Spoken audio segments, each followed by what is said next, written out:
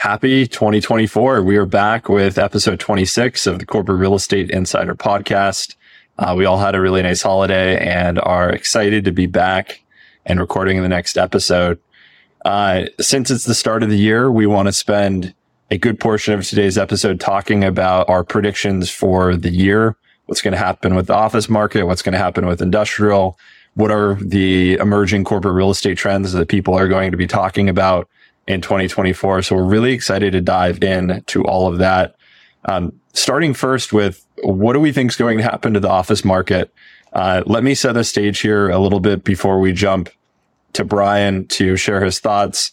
So over the holiday break, a really, sterling owner of Class A and A plus office space, KBS Realty Advisors based in Newport Beach, for one of their funds, they said, considering the current commercial real estate lending environment, this raises substantial doubt as to KB REIT's 3, which is their third real estate fund, ability to continue as a going concern.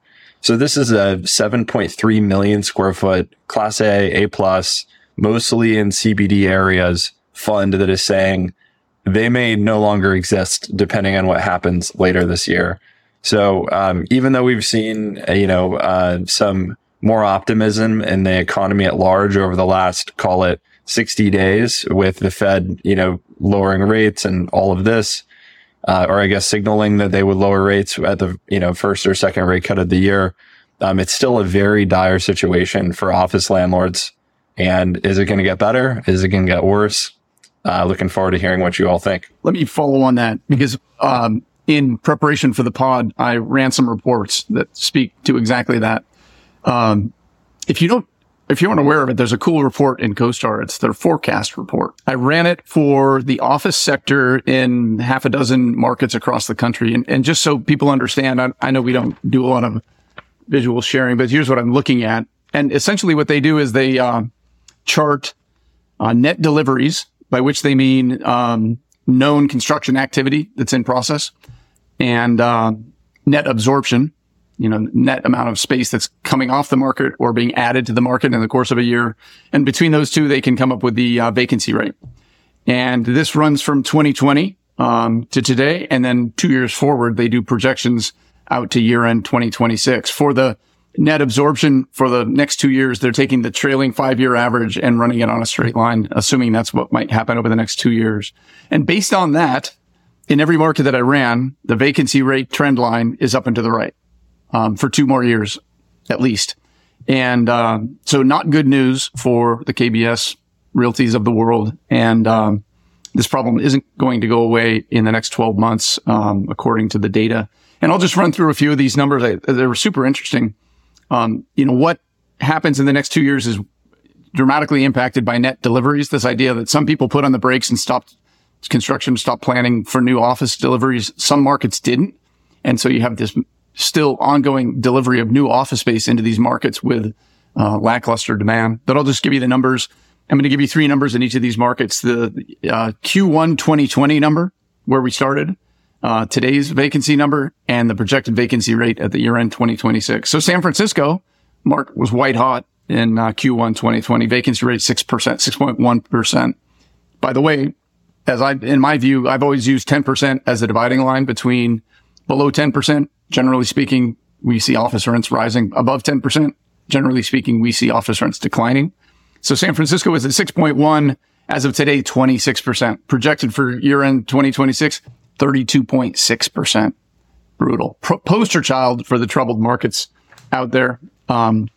Denver is interesting. 2020 was 10.7. Today it's 20.2, trending by year end 2026 to 24.8%. But also, 4 years of million square foot deliveries beginning with year end 2023 and continuing in 2024. No, that's per quarter. So massive deliveries of new office space in Denver. They didn't put the brakes on quick enough. And you know the story of Seattle, 5.3% Q1 2020, 17.7% today, projected up to 21.3. I'll just do, and then I did something fun. I have this working theory that smaller town America isn't hit as hard as the major metropolitan markets. And it sort of bears out. Like I went, okay, at random, Columbus, Ohio, strong market in 2020, 5.9%. Today, 9.1%. Projected to climb by year end 2026 to 9.5%. And with my 10% story, you could still see some rising rents in Columbus, Ohio. Same thing, Indianapolis, 7.7% in Q1 2020, 11.5% today. And largely they just had close to 1 million square feet delivered at year end 2023, which is largely what bumped that up to 11.5, projected to increase to 13% by year end 2026. So everyone's trending up and to the right, but depending where you are, big numbers, small numbers, rising rents, declining rents, it depends on the size of the market and the particulars of that city. Thank you, Professor Jarvis. That's a lot to take in. Happy New Year, everyone. I break it down for people that think, hopefully like me, to very, black and white basic thing. Owners that are going to have some sort of an event in 2024, 25, and 26, and owners that do not. And what do I mean by an event? Major lease roll or major vacancy, or a capital event, have to renegotiate or replace debt on the building. Owners that fall into those buckets are in a world of pain. And owners that do not are able to play the game that the market's going to come back, things are going to get better, and they're going to continue to send out proposals and try to do deals like the pandemic never happened. So in a market like Boston, we've got some buildings that were sold before the pandemic, $5, $6, $7 to $100 a foot. One particular building, it's not sold yet, but it's under agreement at $194 a foot. Class A minus, good quality building, poor location, but they had significant rent roll and probably had a debt problem and had to sell the building at a significant loss. We've all heard that story. But what I think, my prediction is hedged, because I think if you have a very high quality building in a high quality location with a good rent roll, you're going to be coming out of a negotiation acting like the pandemic never happened, because those owners are going to continue to send out proposals like the pandemic never happened. And they're going to continue to act like the building is, in a market in 2020, 2019. The rest of the marketplace are going to be, pushing rents down hard over the next 12 months. Okay. I don't necessarily disagree. Like Brian said, for those that are tuning in for the first time in 2024, Happy New Year, even though it is related to be saying that live. And let's start with saying, let's go Huskies, right? I don't know who's watching the national championship tonight. I'm the only Husky alum on this podcast, but let's go Huskies, go Dogs. So let's get this party started for 2024, guys. I mean, there's a couple things I want to bring up, which are related to what John and Brian just said. And it's around an article that was in the Wall Street Journal today, juxtaposed against an article in the New York Post. So the journal writes that vacancy for office space across the country is now at an all-time high since 1979. Okay. And in 1979, the two previous highs, record highs for the nation since 79 were in 86 and 91. Both times it reached 19.3%. And that's, again, nationwide. We're now sitting at 19.6, up from 18.8 a year ago. So pretty substantial. And in 91, it was all, a result of the savings and loan crisis. And largely those two peaks at 19.3%, again, in 86 and 91 were a result of years of overbuilding. And then obviously we had other issues that factored into it. So pretty substantial. And I think it's, you look at where we were a year ago at 18.8% nationwide. If anyone guessed that we'd be up nearly 100 basis points a year later, some probably would have guessed higher. Some maybe not so much. But it's interesting to see how this news gets carried through the masses and, shared with the rest of us. And back to my previous comment, juxtaposed against the New York Post, it's interesting to see what the big brokerage firms are using to help kind of promote those that they serve primarily, which is the landlords. And there's an article in the Post today that talks about how the office market in Manhattan is impervious to the woes of what's going on right now. But if you read the fine print, the report that came out from the big brokerage firms notes that it's with the high end properties. Okay, so it's not to suggest they're not suggesting that the office market in Manhattan is just going gangbuster. But if you read the fine print, it's for those buildings that are super high end trophy buildings. And I think that's consistent with what we've been saying on this pod for well over a month, 2 months, 3 months, which is that there is definitely a flight to quality. In fact, I remember talking about that recently. I think it was on our last pod, which is that there is leasing occurring. But as people try and get people back to the office, it's being primarily focused on those buildings that offer the best place to work and a place where people are, excited or hopefully excited to be back in, versus going to a building built in the 60s, 70s, 80s, or even 90s, or in some cases the early 2000s.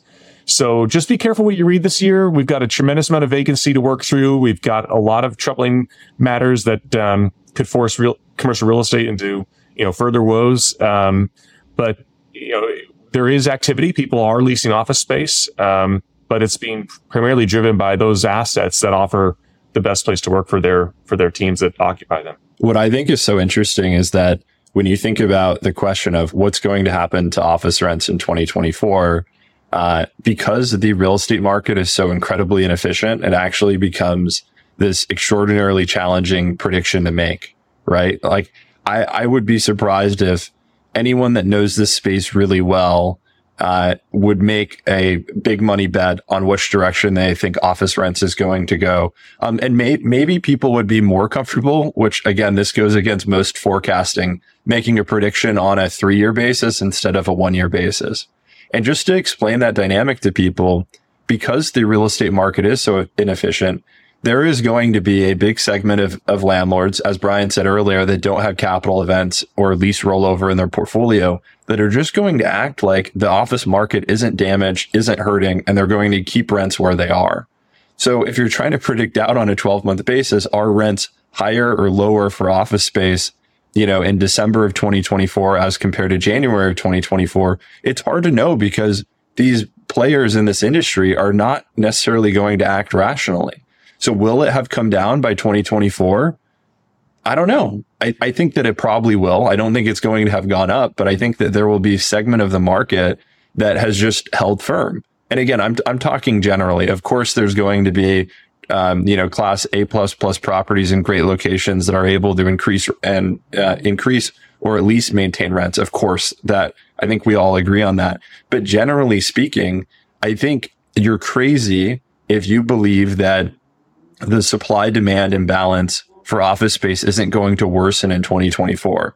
And does that mean that office rents are going to be lower? It should, but that is probably unlikely to translate at least as seriously as it should by the end of the year. I agree 100%, Tucker. What I find almost comical is as you enter these markets, landlords know this and their brokers know this. So everyone's trying to position without spending real capital or doing anything other than just changing their marketing plan, trying to position their buildings as being A+ buildings. We've got this A+ asset. Mind it's 10 years old or 20 years old, or, we haven't done the lobby in 5 years, 10 years, but they keep trying to make the case that their building is different than the rest of them in that class that we all know is going to get beat up. So, be aware that, landlords are doing it for two different reasons. One is they've got a good quality tenant base. They've got good quality debt, and they can play the game because they're not going to play in today's environment because it reduces the capital value, or they're doing it because they have no other, their back's against the wall. And if they played in today's environment, they'd lose their building, right? So you have to be aware of what your audience is and what your negotiating strength and what you're negotiating against. Because, a landlord that's a publicly traded REIT like a Boston Properties or someone, at the end of the day, they're going to be sitting at these high rental rates and they're going to play that market because they do have some of the highest quality buildings, the newest buildings. But at the same time, they're also a cash flow focused company. So you can play a different negotiation strategy with a owner such as a Boston Properties, just to name one, because you know underlying what their motivations are versus a Blackstone that will hold the line, because if they trade at below what they're asking, they might as well just turn the keys back. And you're doing that on a wide range of locations around the country right now, and redeploying capital in other areas like distressed debt funds or buying other buildings or buying new portfolios, right? So you have to really know who you're negotiating against. And a broker going out, running a survey, looking at 5 buildings and negotiating all the same way is not what's going to get you the most success in today's environment. You really have to dig under the hood, look at the ownership. Yeah, at the risk of sounding self-serving, I said it before on the pod, the role of the tenant side broker has absolutely never been more critical. I think this is a fun opportunity to share with the pod something I share out in real life all the time. This concept that in commercial real estate, there's no such thing as market rent. I know that's provocative, and I think it's true. It's not like the stock market with 1 million buyers and 1 million sellers constantly trading and retrading these shares of stock and resetting the price. Real estate is inherently sticky and unique. Every buyer is unique. Every seller is unique. Every landlord, every tenant, every piece of property is unique. And these parties come together and establish a new price for the moment. You know, this idea that comps, lease comps, sale comps, their comps are interesting generally, but not specifically. In my 36 years in this business, I've seen so many outliers where somebody had to transact or somebody transacted a certain way.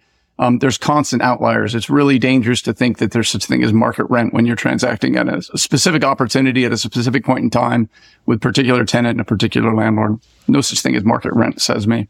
I don't disagree today. I think there's a case to be made that, understanding very at a micro level what comps and what deals have been done is a good indication of the motivations of that owner or that submarket, and gives you good predictability from a budgeting or approval perspective as you're making decisions to, do I want to do this project or not? But at the end of the day, it really comes down to the quality of that individual negotiations and the motivations of you as the tenant, the landlord in that moment, right? I find, so I'm having, and I have to keep this very general, but I think more today than I've ever had. And I've never worked, I guess, at a tenant rep firm other than the last year. So I say that with a grain of salt. But the tenant base, at least for large strategic tenants, are becoming concerned with dual representation. And firms, our competitors that are working on behalf of all these institutional owners and developers and also representing them on large strategic deals. And a lot of these are, large outsourcing projects and large outsourcing clients, and, a structure that I've introduced, and it's been introduced by others, but is really partnering on. So if you've got a large outsourcing and you work for, one of these major banks or something, it's like, okay, well, how do you know you're getting a good deal? The market is not, we haven't found the bottom yet, right? We haven't fully understood where we're going.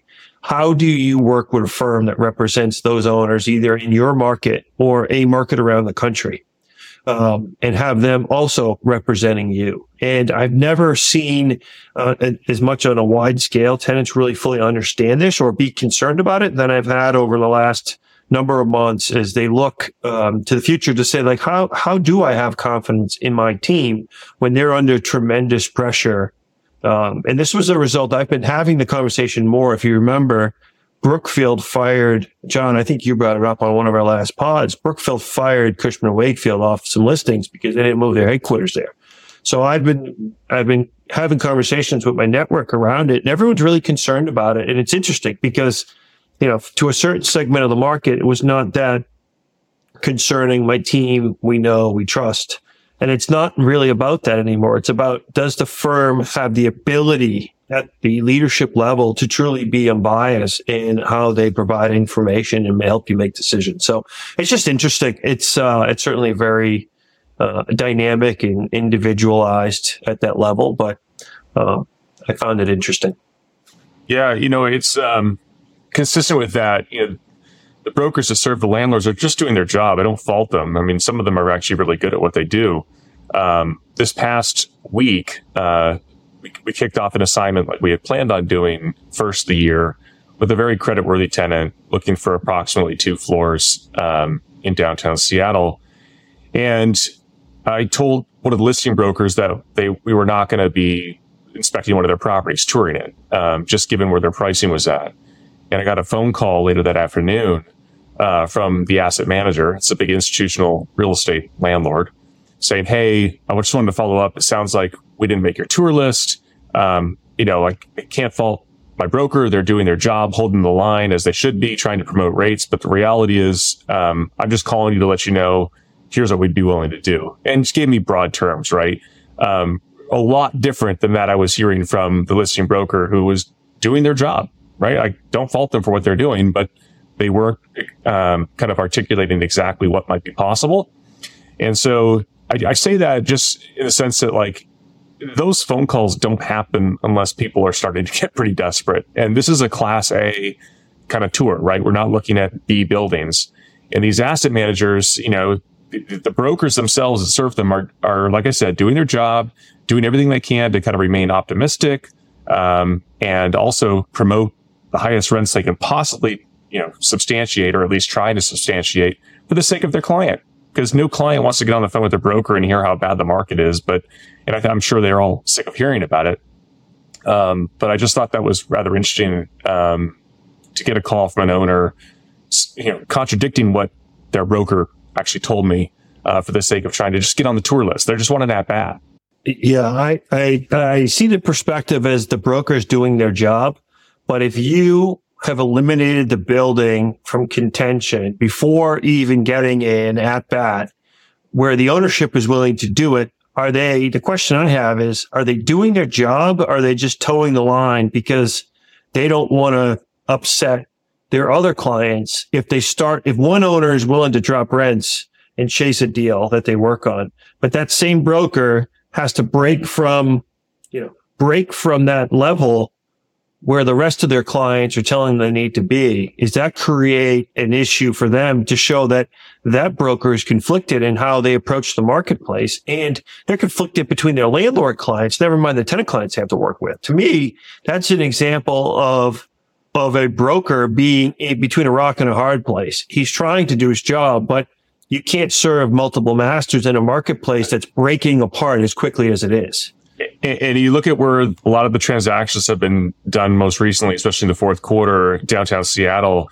And, nobody would really know this unless you're active representing the tenants. But the deals that got done or are getting done are with the brokers, Brian, to your point, that understand reality and command the respect from their client when they tell their client, "I'm sorry, this is painful, but this is what it's going to take if you want to do a deal," right? Like this is where the market is in reality. Comps are insignificant, or comps don't matter because they're rear facing. Their transactions that were negotiated, sometimes 6-12 months ago. You don't have all the facts around that, the specific transaction. There could be things that aren't even exposed or made available to our knowledge.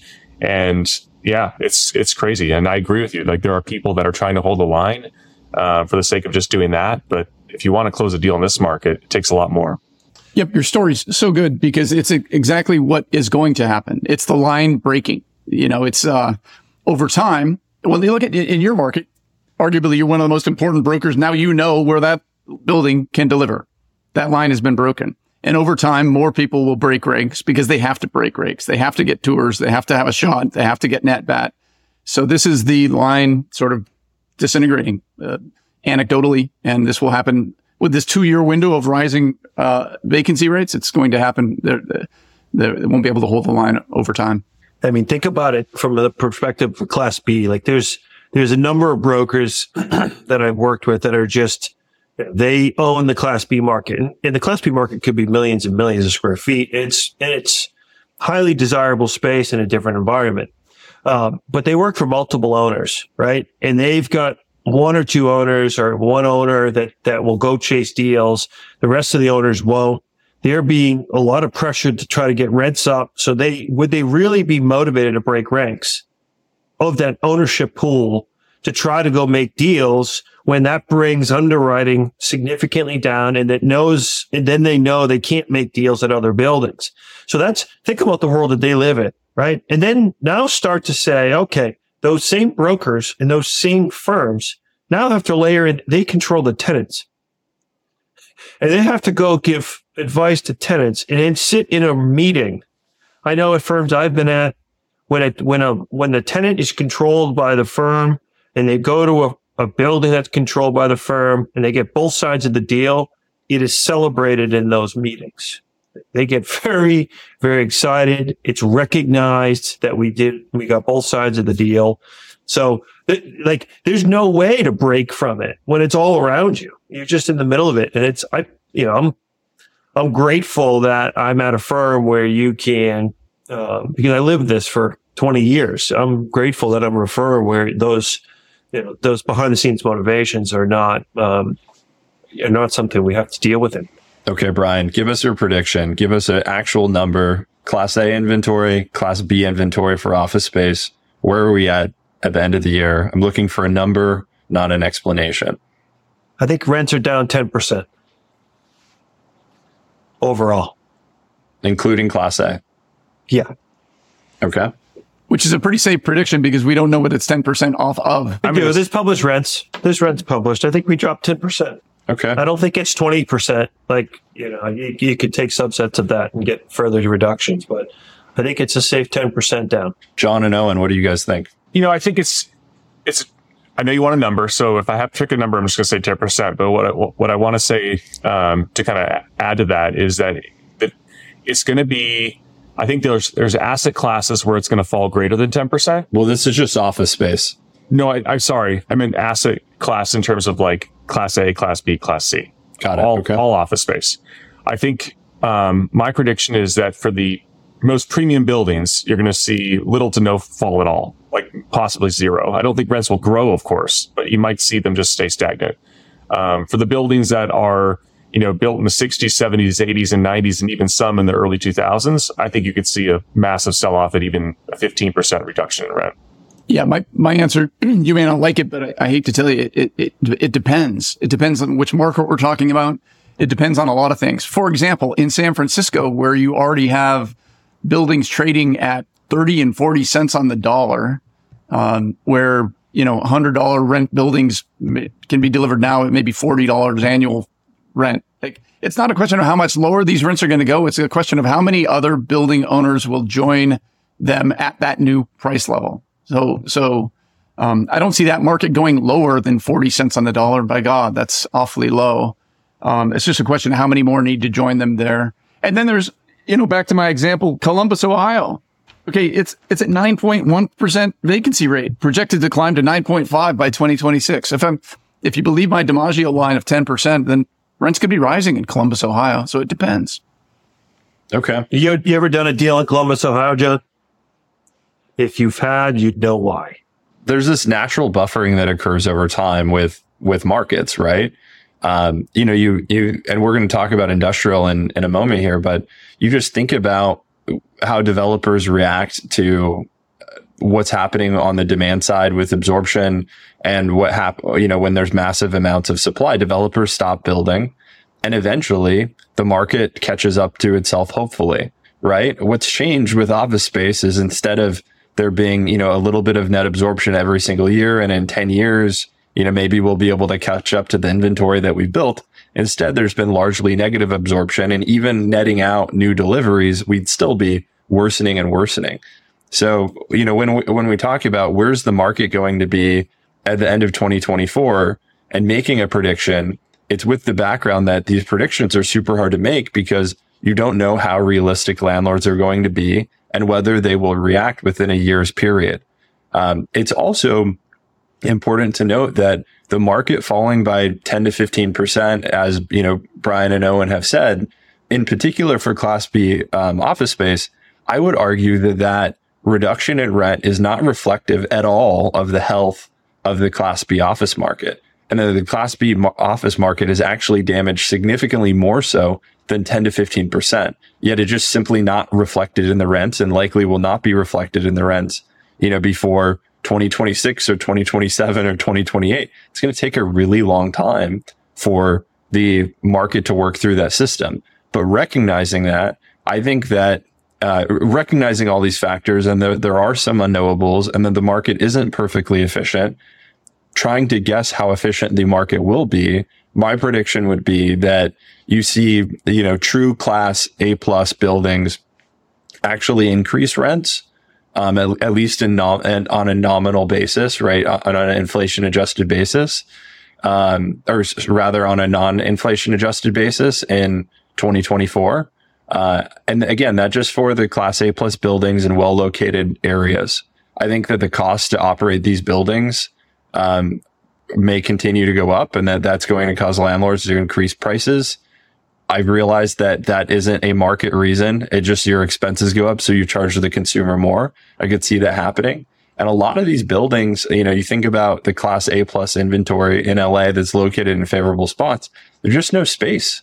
I mean, the office where, that I'm sitting in right now is a 3-building, 800,000 square foot project that's 98% leased. If you want to move into this project, you basically can't. Why would rents come down in a project like that? It's very unlikely that would happen. And I would argue that the project we're in, it's an A+ building, but there's other buildings that are better located that are even slightly more leased and have slightly higher demand. So I think the A+ market is going to go up between, 0 and 5%, somewhere in there. And that the class B market is going to go down by at least 10% and potentially upwards of 20%. I just want to add on and shout out to my friends in Columbus, Ohio, and speak to you're harshing on Columbus there a bit, Brian. It has it's nothing to do with Columbus. It's talking about those are just illiquid markets that are small, very intimate markets with local companies. There's not a big swing ever in those markets. I tell people, want to look.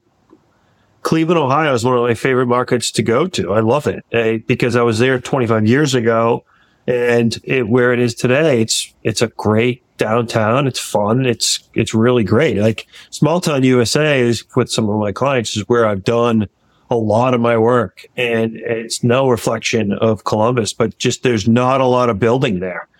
There's not a lot of development. It's not a lot of building. There's not a lot of tenant demand, and there's not also a lot of tenant troughs, right? So it's just steady Eddie, and those markets are very inelastic in terms of impacts to the stuff we're talking about, right? It's not institutional. So it's hard to compare those to the coasts or some of the major hubs that are very institutional owners. Because Tucker, you're right. The market for Class B should be down 50%, period. But 99% of owners can't chase the market down 25% or they would hand the keys back, right? So there is a floor into which current ownership groups can chase the rents down before their equity positions are gone and they have to give back the keys. So most buildings won't go there. They're just going to continue to try to see if they can capture some demand, existing tenants, the building next door that needs to expand or the tenant next door that needs to expand. And they're going to try until the point where they just immediately turn the keys over and it's gone. And that takes years for it to happen because nobody wants to walk away. Everybody wants to continue to try. Their sales organizations are effectively free because landlord brokers don't make a salary. They get paid when deals happen. So, they just continue to crack the whips, try to get their ownership, their sales organizations to do deals. Nothing happens. And 2-3 years from now, the buildings may trade. I'm so glad we clarified that you weren't harshing on Columbus, Ohio. And isn't it ironic that if you have to own an office building, it would have been better to own it in Columbus than in San Francisco, it turns out. Okay, let's take a little bit of a turn here and switch from office to talking about industrial. So same question as before. Where do we think the industrial market is at the end of the year? You can start with why. I know it took us about 25 minutes to actually make our percentage reductions or increases in the office market because we wanted to explain the impossibility of an accurate prediction. So we can start with those, start with your thinking, your narrative. Why is the market going to do what you think it's going to do? And then we can come back and provide actual real predictions that we can keep ourselves accountable for come December. I just want to know that this prediction is in protest because everybody else got the caveat theirs. I went first. I said one number and no one else did. So I'm not going to forget that.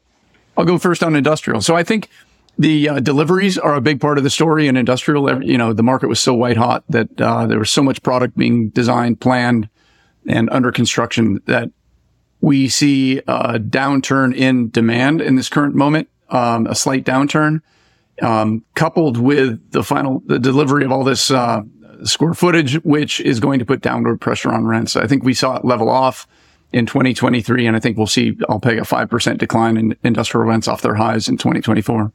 Yeah, I can go next. I don't think the market's going to necessarily go up, but I think it's going to be similar to what the office market's experienced, where you're going to see a flight to quality. But keep in mind, everyone, the industrial market was white hot during COVID, and everyone was leasing as much space as they possibly could, oftentimes taking more than they necessarily needed. And so I think the industrial market right now is actually is giving you a false sense of what is actually occurring, which is that there's a lot of tenants right now that are just in too much space, thinking that the supply was going to never kind of right size, and that they had to take what they had to take for the sake of being at risk of being out of space. And I think it's indicative of what happened in Seattle in our industrial markets in 2023, which is that all but the North End experienced negative absorption, meaning more space was given back to the market than that which was leased. And substantially, we're talking like 100 to 200 basis points of the overall supply, depending on the market. And so we've got, and then coupled with that, we had a lot of new construction being delivered. And so while I don't think it's going to be a free fall, much like the Class B office market, I think we're going to see, give or take 0 to negative 5% rent growth in 2024.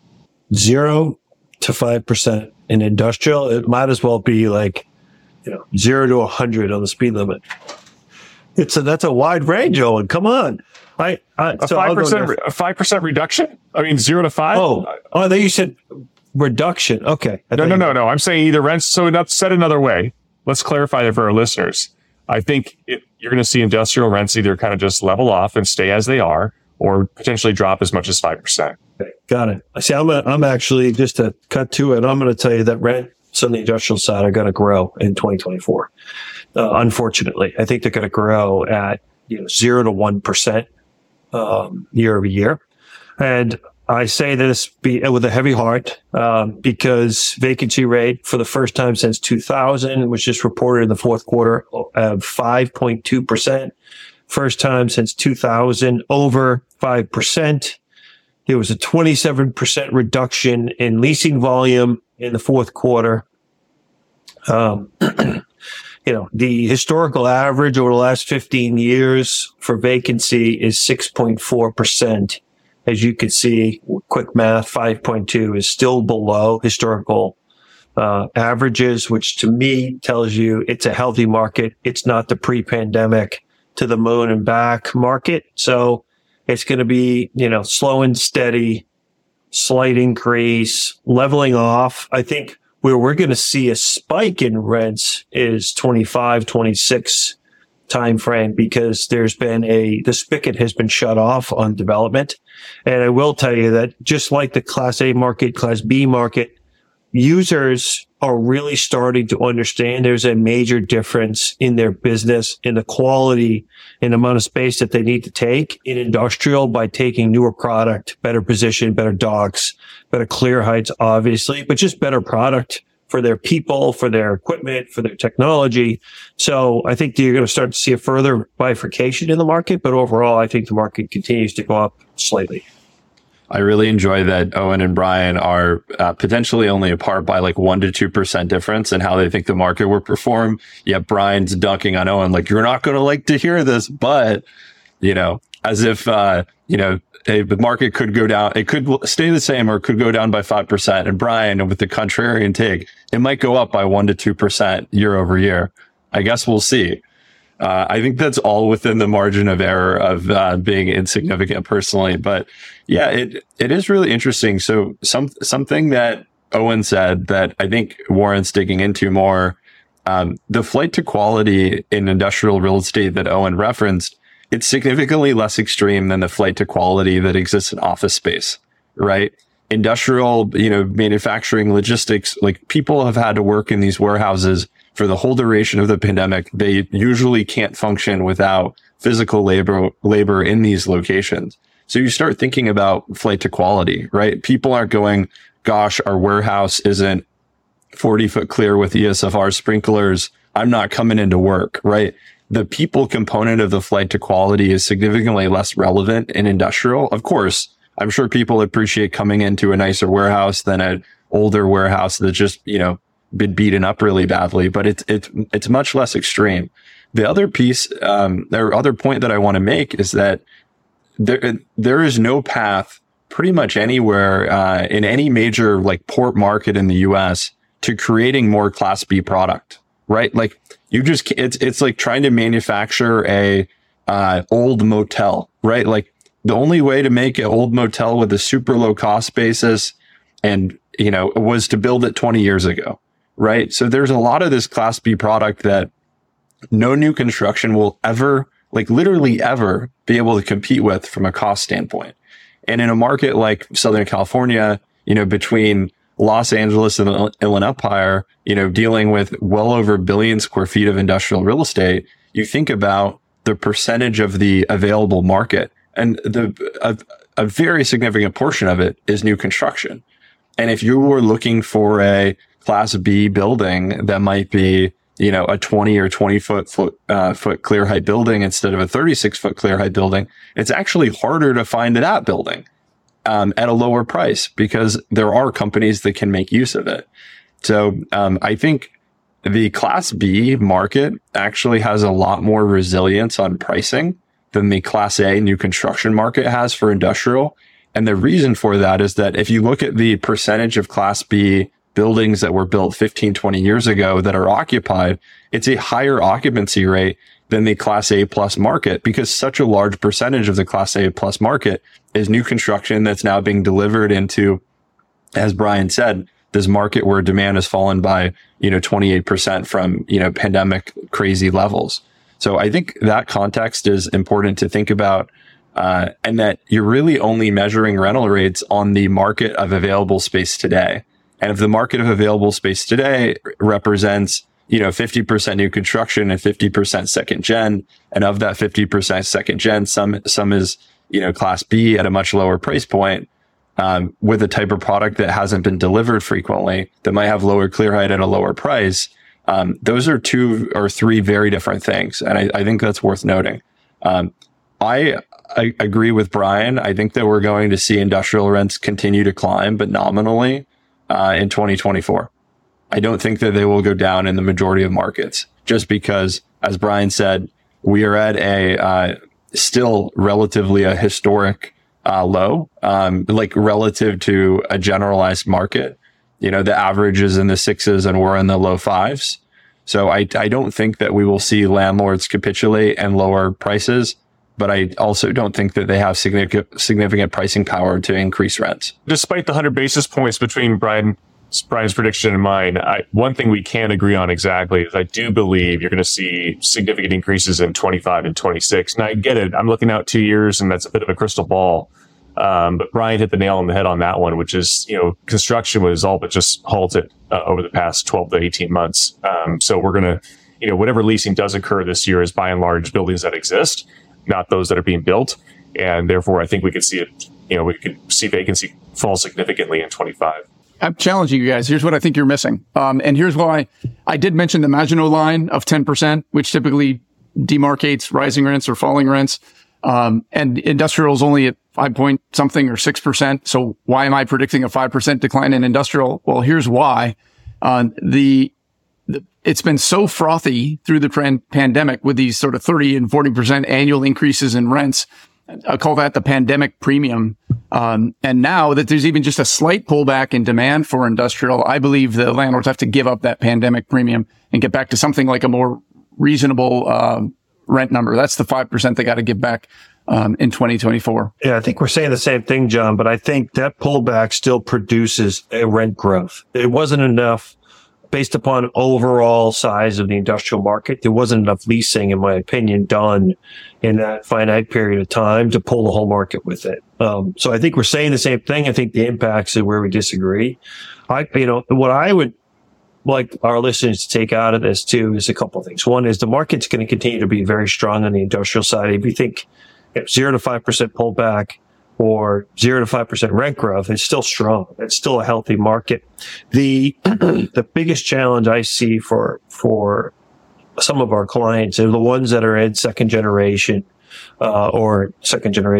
Class B warehouses, where they've had the ability to keep their rents extremely low. They haven't had renewals in a long time. They haven't had any of the impacts of the rent spikes through COVID, or the new construction market is not something that they've ever contemplated or ever will contemplate.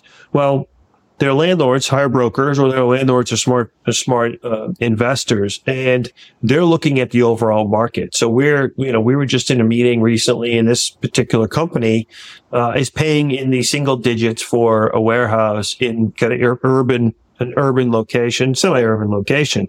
Well, if you look at market stats, that rent is 50% of market for that space. And for old second generation, 18, 20 foot clear, just the older product, their rent is still 50% of market.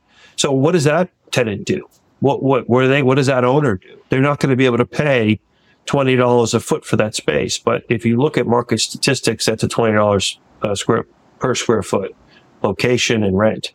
Those types of decisions and those types of negotiations are going to be happening a lot around the country, because as the overall market has just grown, there's still this group of small businesses, smaller companies, urban locations that either are going to get left behind and be forced to move significantly farther outside the city, or their owners are going to have to work with them in terms of creating a micro market or their own market to make some sort of a reasonable expectation or regional negotiation around what rent should be for that building, because otherwise they're just not going to be able to afford it. It can't fit into their cost stack based upon the way that they operate. We were talking about this very briefly earlier. This idea of buffering supply. I think given the concentration of institutional owners within industrial real estate, you think about Link and Prologis and the percentage of market that they control, and also the respect that they have from their peers in the industry and the amount of developers that are out there. I think that industrial historically has done a better job of buffering its supply than other asset types have. And that's why we saw this massive surge. It's one of the reasons we saw this massive surge in pricing during COVID. When COVID happened, there were a lot of developers that said, we're not building anything right now. We're hitting pause. And that created that major supply gap that ultimately contributed to those, 40, 50% year over year rental rate growth that we experienced in industrial in a lot of the major markets. And we've seen the same type of thing happen now.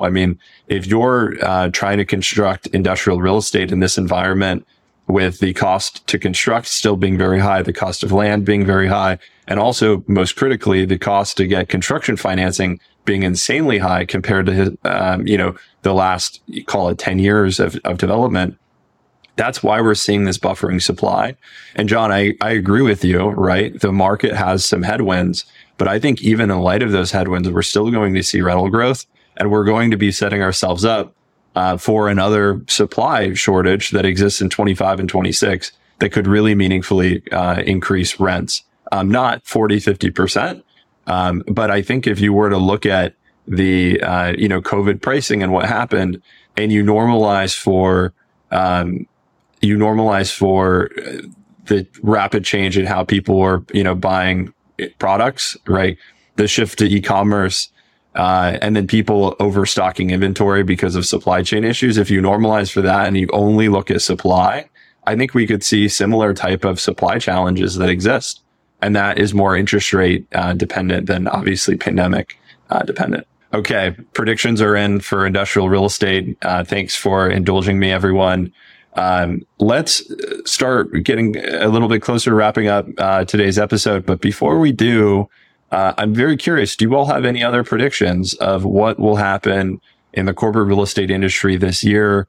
any trends, anything that you are finding large, corporate users of space or corporate directors of real estate or teammates, in a company's corporate real estate department that are thinking about, any initiatives you're seeing, anything like that, any emerging trends that we can be, sharing, on the cutting edge of, for our listeners. I've got something in that, and we don't have time to go into it today, but I'll introduce it here and we can discuss it on the next pod.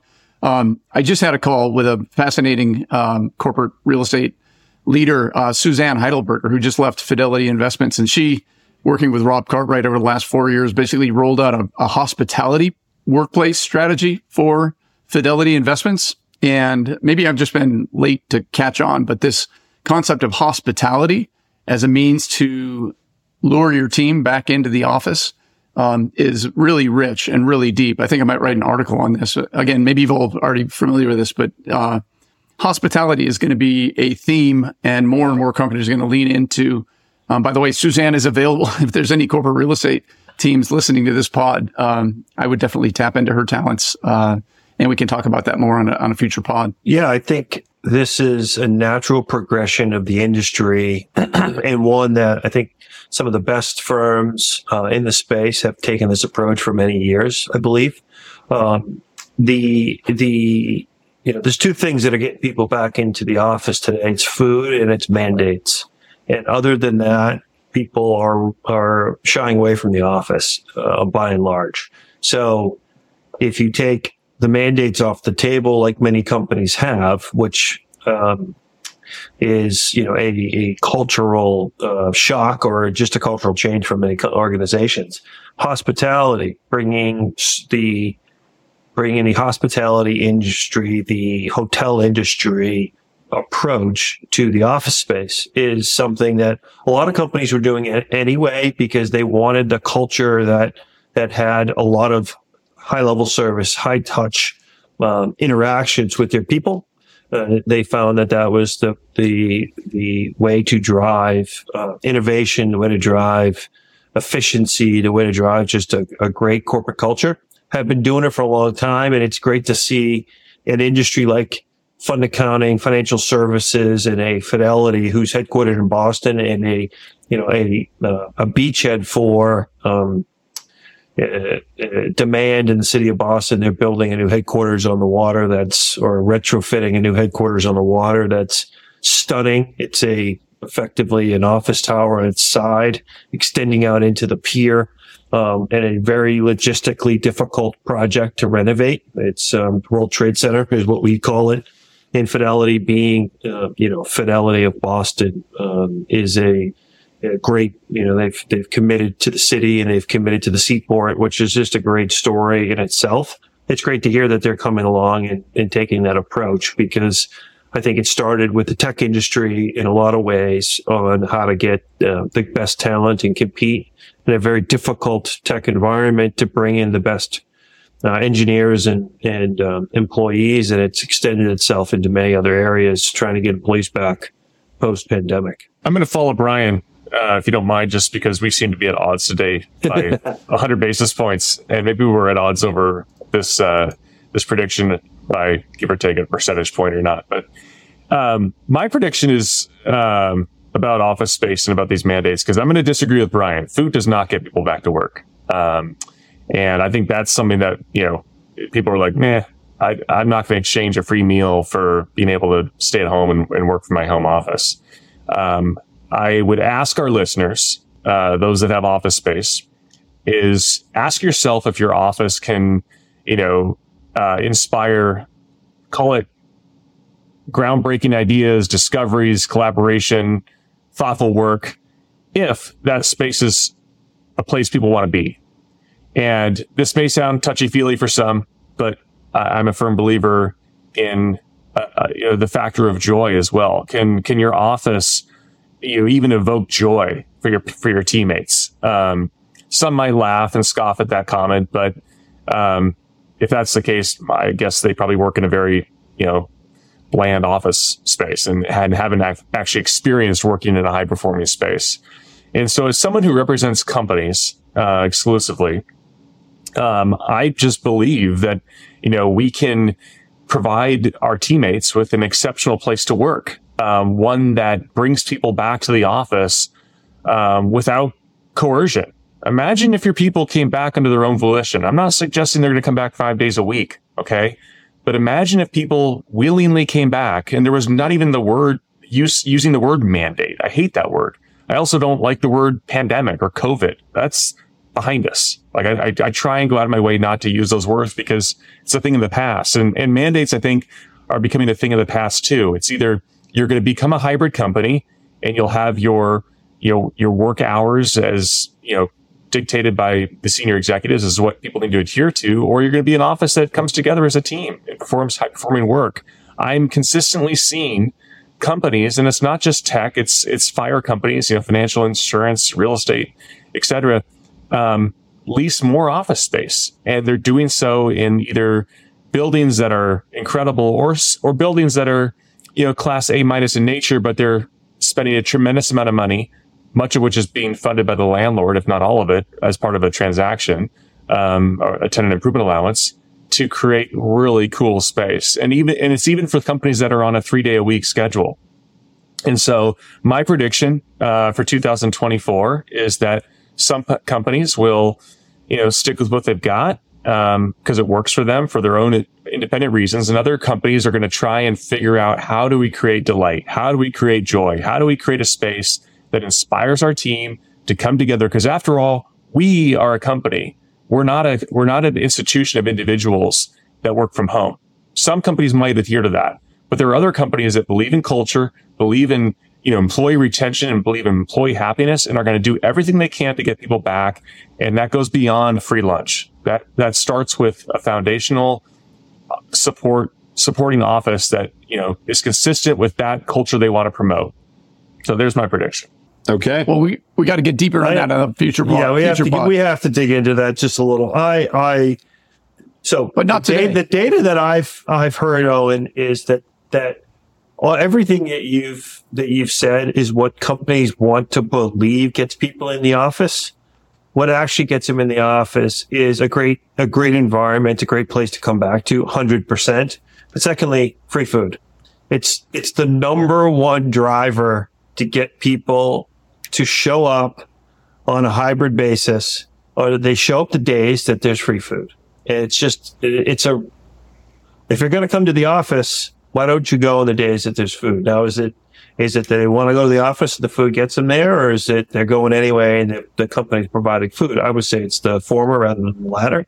But that's, we all want to be, believers that a magnificent office space and a culture is going to get people in the office. I think we've learned that by and large, that's not the case today, especially with younger workers. Okay, I will attempt to wrap up the show for the fourth time. Got to stop Brian, Owen, and John from, attacking each other over their 1% differences in views. That does conclude episode 26 of the Corporate Real Estate Insider Podcast. We look forward to being back in another 2 weeks with another episode. Really fun to be into 2024 and recording for the second year. And we really appreciate everyone that has been along on the journey with us, that continues to listen, to send in questions, and for everyone's support. So thank you, and we'll see you in 2 weeks.